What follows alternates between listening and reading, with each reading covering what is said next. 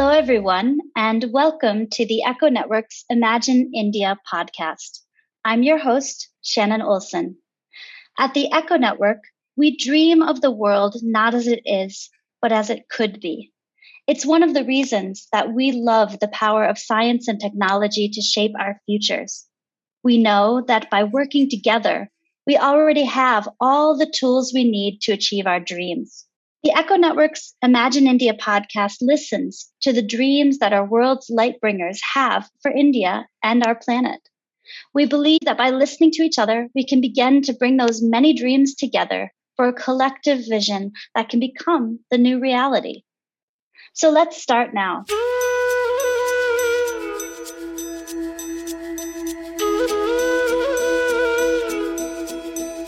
Today's guest is a founder, a sustainability consultant, a climate action warrior, an ESG strategist, a true systems thinker, and as we know him, the co-founder of both the Initiative for Climate Action and Zero to Positive, Jai Warrior. Welcome to our program. Thanks, Shannon. Thanks for having me. Very excited to be here. It's nice to have you on our podcast. You know, we talk so often, and it's really nice to be able to share your wisdom with our listeners as well. So I'm really grateful that you're here too. So how did this journey start for you to really be working in this area of broadly climate action, but also has all of these different nuances in terms of, you know, net zero, in terms of sustainability, and all of these other aspects. So how did you get to this role that you have now? I did sociology because that was very interesting for me to understand how culture, society, people, organizations, how do they actually function? And I remember having a very interesting teacher in school who actually introduced me to sociology and the critical thinking that sociology brings. I think the aspiration of every sociologist is to be as objective and observe society without biases. And that's something that I felt I was doing anyways. And then somebody gave it a label of sociology. Today, whenever I read something written by a sociologist or anthropologist, I'm immediately fascinated. So that was a little bit about kind of my degree automatically taking me into something that made me observe the world.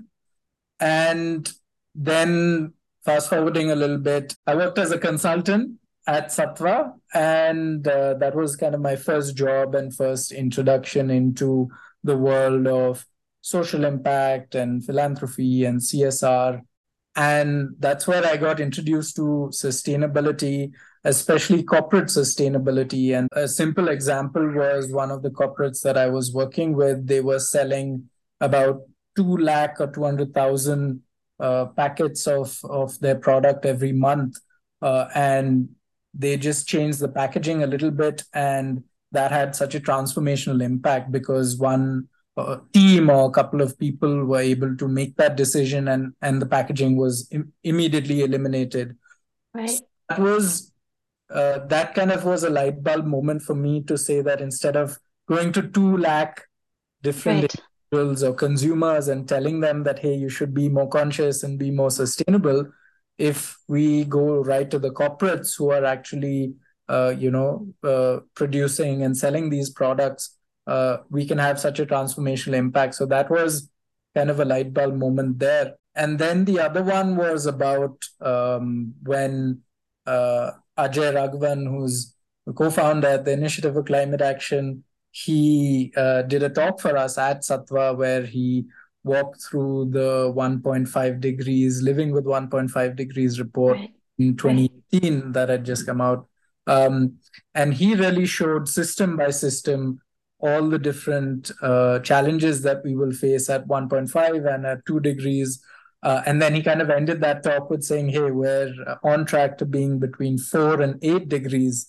So imagine how disruptive this was. So that was really my kind of final trigger where it said that, okay, I'm doing all of this work, but this is the most important and urgent thing for me to do. I mean, I appreciate you talking about the systems level and also going to the, let's say, the pressure points in the system, like the corporates, as you mentioned. And when I asked how you wanted to be remembered, you mentioned that, well, of course, you're still very much at the early stages of your journey, but you want to be remembered as an individual who uncovered the interconnectedness between problems and solutions, and that you're most proud of providing some hope and direction to others for climate action.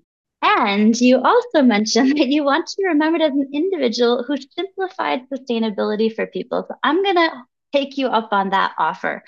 Sustainability is a really difficult word. It's used in so many contexts today, and that it almost feels kind of like the word love, right? I feel like we know it when we have it, but it's nearly impossible for us to describe to others. So simplify it for us, Jay. What is sustainability? So for me, sustainability, or when I have to describe that to somebody else, is it really starts with, in some sense, a conscious consumption. It's really about unpacking what it took, even to look at something like the laptop that we're using or the cup of coffee that I had in the morning, just uncovering what it took from right from the farmer who planted the seed to the person who picked them, to the person who transported it, the person who processed it, the person who even decided that they marketed it to me and figured out the economics throughout that whole process. Uh, Mm-hmm. for me, thinking about sustainability really starts with uh, being a little more conscious and starting with the questioning of things and not just assuming that, if everyone else is doing it, it must be fine. I think those are some of the starting elements for a word like sustainability for me. And of course, there's the standard definition from the United Nations about, consuming enough for today and for future generations. I think that's how they tried to simplify it, consuming and using enough. Yeah. When I first met you, I was actually really surprised. I thought you were probably a lot older because you've done so much already in your life, and even founding two organizations. You mentioned one of them, but Mhm. Zero to Positive is actually your most recent work that you've been doing. And as I understand it, the name, it stems from this desire to move beyond just the net zero commitments that have been made by corporates and governments, but also seeking ways to actually have a positive impact on the environment. And this really goes beyond what we were talking about earlier, like the idea of sustainability, because I think that sustainability seems, it's a very passive thought. It's like sustaining, uh, maintaining the systems as they are. But positive change is actually an active way of thinking. And I find this really interesting. So I'd like to know, what do you feel are the biggest ways that you see us having positive changes here in India right now? What aspects of our environment do you feel need the most positive attention? Sure. So maybe I can speak about a couple of examples of kind of the tangible work that we're doing with cities and urban resilience at the Initiative for Climate Action. So the project is about actually adopting a ward around our office space and seeing how we can transform uh, that ward and really help it respond to climate change and sustainability and all the knock-on effects. Mhm. So I think the rationale for working on that is the fact that there is going to be a growing urban population. There's going to be a growing middle class, which is going Mhm. to increase its consumption. The per capita consumption is going to go up. When consumption goes up, usually waste also goes up. Urban centers uh, are not just kind of areas of mass consumption and mass waste generation, but they're actually areas where they, in some sense, can self sustain and even look at concepts of decentralized and localized circularity I would say the urban centers and urban cities that India has, actually looking at them as unique opportunities rather than just saying that, okay, there's a lot of consumption that's having happening in this space. I would say that that's an interesting problem and something that we're actively working on. People genuinely are our biggest resource, and Yes. um, Yes. that's why even some of our work at Zero to Positive is looking at green careers and green skills and green education, and how we can really showcase the future and the present actually being about transitioning to low carbon, net zero economies and organizations, and the role that people themselves can take up. And we're very encouraged by the kind of responses and the kind of momentum and energy just in the last 6 months that we've seen, of the number of people that are reaching out on various forums saying that, yeah, I want to work in this space, or I even want to study and make a career out of working on sustainability and climate action. So how do I go about that? And that for us is very encouraging to see. I love what you just said. I think it's also very true. I think that we often, when we think about these terms, net zero, sustainability, ESGs, all of the terms that we've been speaking about today, I think we often immediately go to technology or digitization or these kind of aspects, and they're people problems. These are people problems, and they require people to solve them and people to understand the issues as well. So I think it's very important what you just said. And I think it's something that we all need to focus on a lot more. You also mentioned one of your co-founders earlier, Ajay, but I actually wanted to ask you about somebody else you said who influenced you. So tell me about Tulshi. Who's Tulshi Chowdhury? Yeah, Tulshi Chowdhury. I'm fortunate to call her my co-founder, a good friend of mine, and a recent word that I've started using, a co-passenger in my sustainability and climate action journey. So Tulsi and I met at Satwa when we both were working there. Yeah, we had a good kind of social circle at work, and I think it highlights the point of, while we're working on difficult challenges, the importance of community, importance of friends, importance of a support system that is in some sense going through the same trials, Yeah. tribulations. Tulsi is also originally from Bhubaneswar in Odisha. So she went back home and was working as an independent consultant, working on policy and impact evaluation for statewide projects. And I started the Initiative for Climate Action and was working on really building that up. And I distinctly remember this one phone call when Tulse, we used to catch up every couple of months, but then this one phone call where she rang me and she said, "Hey, Jay, I'm working on this project for vegetable gardens and using vegetable gardens in Odisha, where that's going to complement the dietary requirements of people in Odisha." And climate change was just seen as, one of these external factors that may Yes. have some impact on the outcome of this vegetable garden project. And I can't believe that the government and all the other agencies are not taking climate as seriously as it needs to be. Because when I went to Right. the and I saw the challenges firsthand, I realized that people have not thought through where will the water come from for these vegetable gardens throughout the year. Maybe it works in certain months, but in other months it's just not going to work, because in Odisha, even in Odisha, the kind of regional diversity of the climatic conditions is fairly diverse.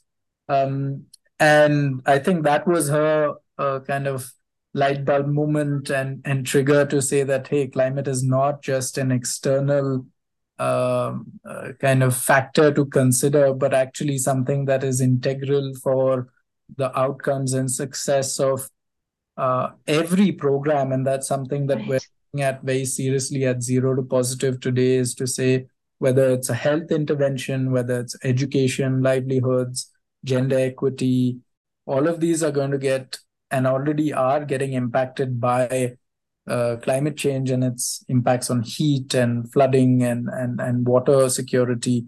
Um, so yeah, I think that's the story of Tulsi and I. And then fast forward a little bit, we were doing some independent consulting together, uh, and we realized that hey, we have the kind of consulting knowledge and skills. We have this interest in climate action, and we kind of keep coming back to this commitment that hey, will we be working on climate a year from now? And as long the answer so far has been yes. This is something that we really can and are continuing to dedicate our lives to. So I think it's that shared commitment with which we really started Zero to Positive, and I think even the name, working on net positive impact, I think Yeah. gives us enough time to spend a lifetime working on this and many other people along as well. Yeah, I like that you call her a co-passenger and not a co-pilot because it also gives the sense that you are both also with many others, Yeah, together. Yeah, yeah. yeah, yeah, exactly. I think it's time for me to ask you the three questions that lie at the heart of our program, and that's about your dreams, Jay. Okay, Yeah, so I would like you to close your eyes, okay, and imagine the India 2033, so not too long from now, just 10 years that you dream of. And I want you to tell us, what does it look like? yeah. So I think India in 2033 will look very populated. It'll also look very polluted, uh, Hmm. and it'll also look very prosperous. And just to unpack all of those, I would say is the population that we just discussed. It's also going to be an urban population that's going to continue to grow.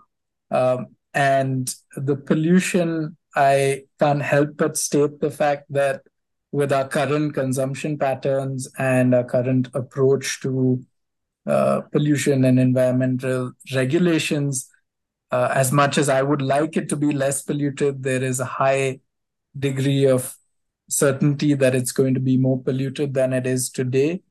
Um, and I want to kind of end that with saying it's still going to be very prosperous. And I feel Mm-hmm.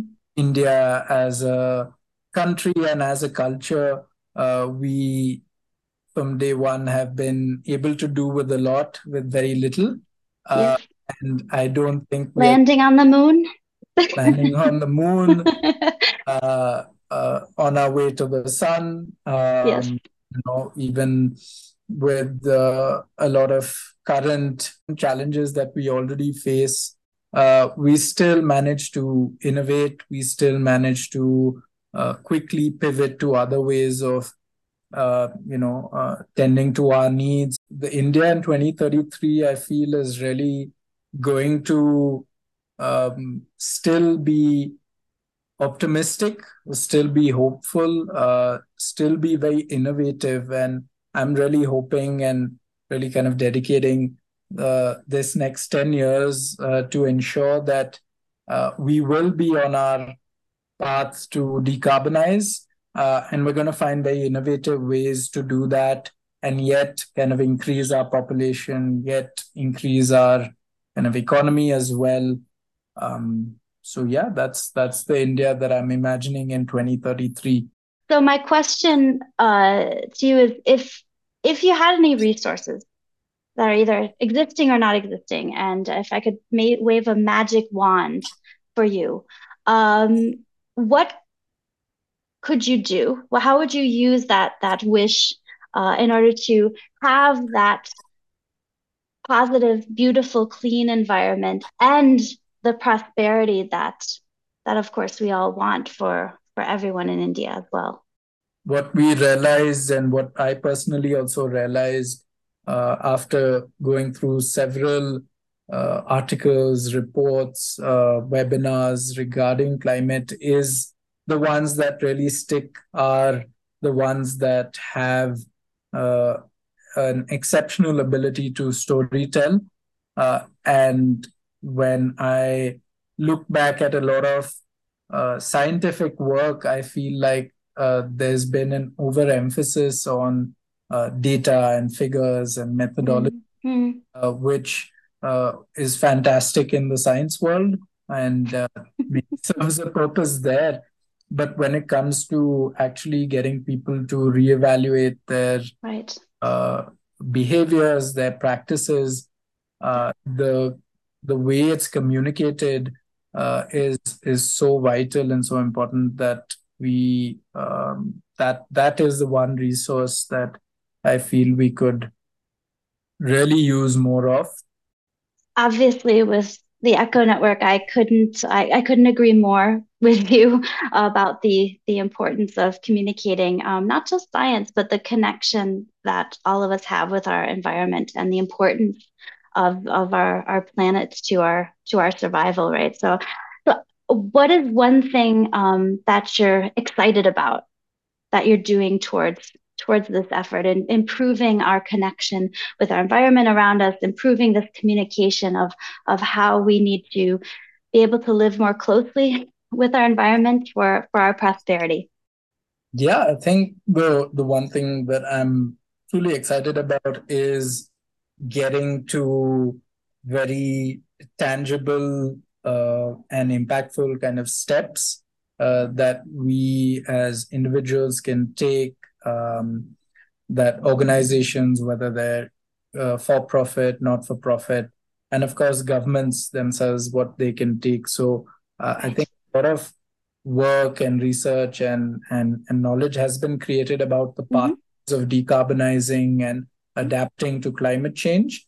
And I'm super excited about how we uh, further contextualize them for various contexts. And that's what we're doing with our ward project. That's what Zero to Positive is doing with various corporates and organizations and educational institutes, is to really contextualize what does this larger decarbonization pathway mean for you.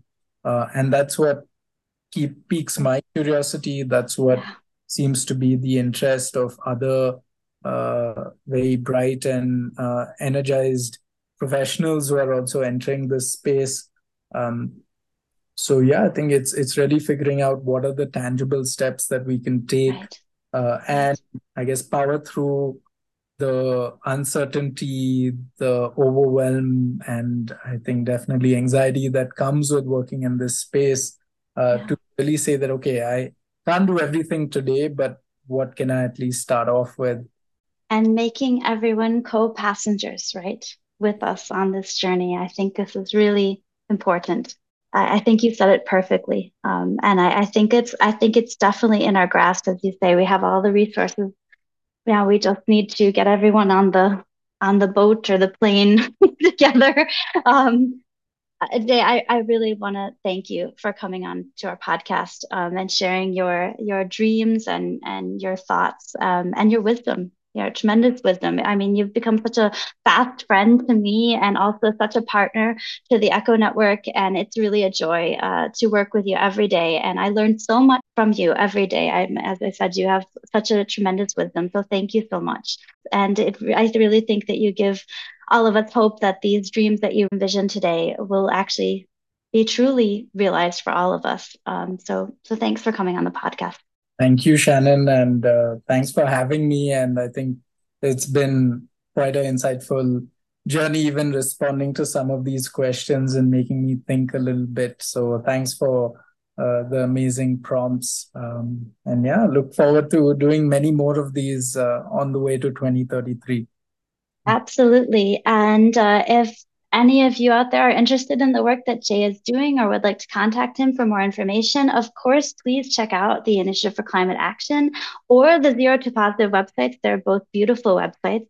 Or you can write to us at info@econetwork.in and we will connect you directly. And thank you to all of our listeners out there for being our co-passengers on our podcast. And I hope you tune in next month when we share more dreams for India and for the world. And until then, we wish you love and hope and keep dreaming. Bye, everybody.